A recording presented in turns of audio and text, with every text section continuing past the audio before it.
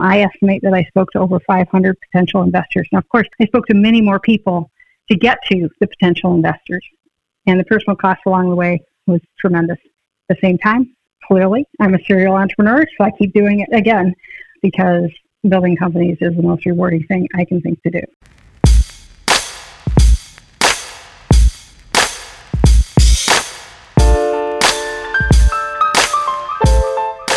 Hey, welcome to Finding Your Venture episode number 15. This one's called You Probably Haven't Pitched Enough People, and the guest today is Jen Baird. There are 7.8 billion people in the world, and in the early days of your startup, you really just need a couple of them to pay attention to what you're doing to validate the idea. So it makes total sense that most people are going to ignore you. And even though you know that, it's really uncomfortable to be rejected. And that's why most people avoid it. So the number one issue I see with rising entrepreneurs is that they haven't pitched enough people. They just haven't told their story to enough people to find the ones who care. So the goal of this episode is to recalibrate your expectations about how much of that you're going to have to face. You're going to hear a story from Jen Baird. Jen's a 5-time founder. Her best known win is with Accuray Cytometers, which was sold for $205 million in 2011. All right, you ready? Let's hear Jen's story. My name is Jen Baird, and I'm a serial venture-backed entrepreneur. And I've raised over $50 million from over 160 investors across 4 different startups so far. And today I just want to talk about that whole experience of fundraising and what that looks like. Because it seems like every time I close a fundraising round, always somebody not close to me, actually congratulates me and says how amazing it is I'm able to just pull together these fundraising rounds. And they seem to think it's luck or opportunity or network or track record. And there's no doubt that all of those things contribute. However, the most underappreciated aspect of raising money for startups is perseverance. And I want to just take you back to the first time that I was initially raising money for my very first, ultimately venture-backed startup, which was Accuray Cytometers. As the CEO, my number one job was to make sure that my startup had the resources needed to become a success, also known as fundraising. And effectively, that felt like having 2 full-time jobs. The first was building my company, and the second was fundraising for it. So back in 2004, my CTO and I co-founded the company, and we bootstrapped it for the first year while we were doing things like getting a license, building a business plan, beginning product development, and working like absolute crazy to raise our initial round of capital. And to get that first $800,000 in the door, and to get us off of our savings spend plan, which is what we were doing, I had to talk to over 100 potential investors over the course of 9 months to just get that first 14 initial angel investors in the door. And I had a no rate of over 85%. And every one of those potentials was a whole series of contacts of emails and phone calls, more or less for each one. It wasn't one conversation, and it wasn't one contact to get through to them. That first 800,000 round only lasted 8 months, which was less than the time it took to actually raise it. And what that really means is that after I closed the round, I took a breath for about a month or 2 to actually build value by building a company, and then began raising my next round. And for me, that meant traveling all over Michigan, meeting with angel group after angel group after angel group, many of whom opted not to invest after I'd worked my way through their multi-step processes. I had to extend my reach further in the Midwest to talk to other angel groups, even as I was simultaneously seeking meetings with VCs. So this was every day, lots of contacts and reaching out and having people go silent and never speaking to me again. And about another 100 or so no's later, I was able to close a $1.6 million convertible note to keep the company growing and going for another 8 months. Then I took another couple of months to build value and began raising again. So once again, traveled the angel group circuit, spoke to every introduction I could muster, simultaneously continued the long, slow process of cultivating relationships with potentially interested VCs. This time, the convertible note round totaled $2.7 million. But I had to break it into 2 closings to get the early cash I needed to keep going and not die mid-process, and a later investment a couple months later closing to extend that runway. The total round took us another 10 months. Notice I haven't yet raised money for longer than a year. Once again, I experienced no's in the triple digits, but I did manage by this time to have grown my angel investor group to a total of 53. So my first round I had 14, and by this time I was in a total of 53 angels. And when I think about it, A pretty good estimate would be I probably talked to 10 or 15 angels for every angel that I actually landed. Now, it was much spottier than that. They came in clusters and groups, so it wasn't like a steady average. But the number of people that I had to talk to actually land one was tremendous. But by the time we had built all of that, and we were basically at $5 million raised, we had nearly completed our product, and my angel investors were getting a little less interested in continuing to invest in more rounds because many of them had been in 4 rounds so far. By then, I had pitched literally dozens of VCs, and as usual, almost every VC had declined to enter due diligence. But now that we're starting to get a glimmer, because I now almost had a product, and there was one potential lead VC investor who'd been talking to me for over a year. It was about 14 months. And he was monitoring each bit of incremental progress, each additional convertible note. And as we were beginning to field test our instruments, he began to get serious.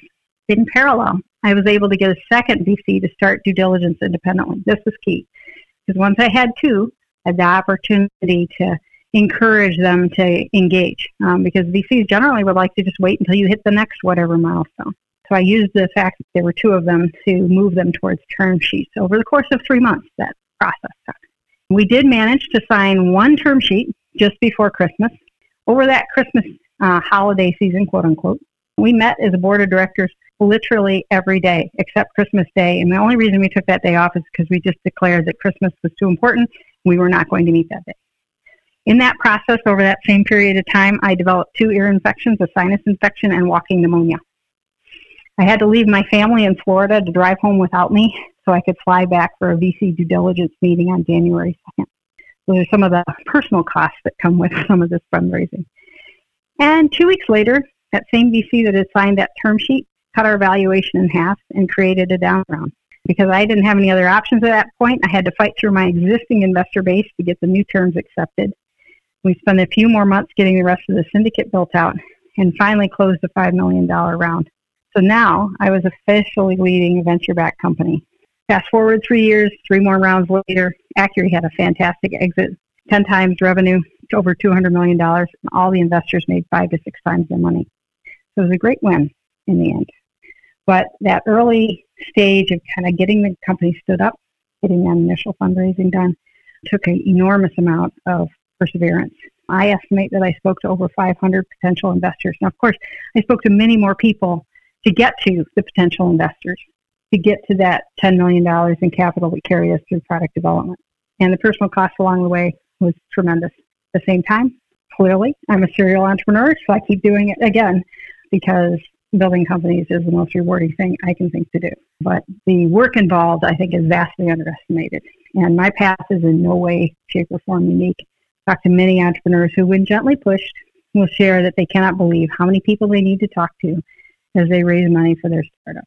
And when you start reaching the triple digits of contacts, then I recommend you stop counting and keep going, because you have to focus on those people who are interested and supportive and ignore the people who say no, because the people who are interested and supportive are the only ones that matter, and you can't get frustrated by the amount of no's that you get in the process.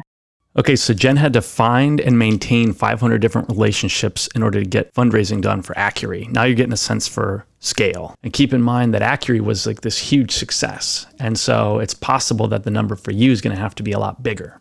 Now we're starting to get a sense for scale in terms of the number of conversations that you're going to have. Next, I want to talk about strategies for actually doing this work. When I get up in the morning and go to the office, what am I actually doing to source and have these 500 conversations? I asked Jen that question. Let's listen to her answer.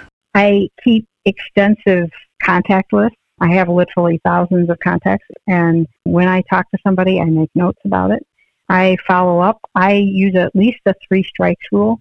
If I'm trying to reach somebody, I will contact them 3 times via email and at least via one other, like I'll either call, leave a voicemail, text, depends on how I know them. But I'll try and use different modes of communication to see if I can get a response. I view it as my responsibility to keep pursuing rather than the other way around. But I also need to be polite and sensitive to, if they're really saying no, I need to respect that. But a lot of times, it's just getting lost in spam, and I need to try and find another way. I was just in a sales process this week, and I called somebody else, and I said, do you know this person that I don't know? Yes. Do they usually respond to this email? Yes, they do. And so I sent out a group email, and then I sent out a personal email to them specifically saying, could we get your level of interest in this deal? So those kinds of pursuits are a huge part of it is, writing emails, trying to have phone conversations, trying to have individual conversations. I also go out and about. I try and be out in the entrepreneurial community where I'm going to run into people or meet people and have an opportunity to talk. Now, that's a challenge right now in COVID-19 days where we are not able to kind of be out congregating, but I'm hopeful that that won't always be true. And actually being out talking to people is really powerful in terms of building that network and asking each person that you meet, who else could I talk to about this? While we were recording this session, Jen and I were talking about what a gift it is when somebody gives you a fast no, because it helps you move on more quickly to find the next person that might actually be interested in what you're selling. Nobody likes to hear no. It's not a fun thing. And the thing that you have to be really alert to is people don't like to tell you no. And so you may walk away thinking that was a great conversation, and it might have been a no. By the very nature, many of the people that you meet aren't a good fit. And it's not your fault, and it's not their fault.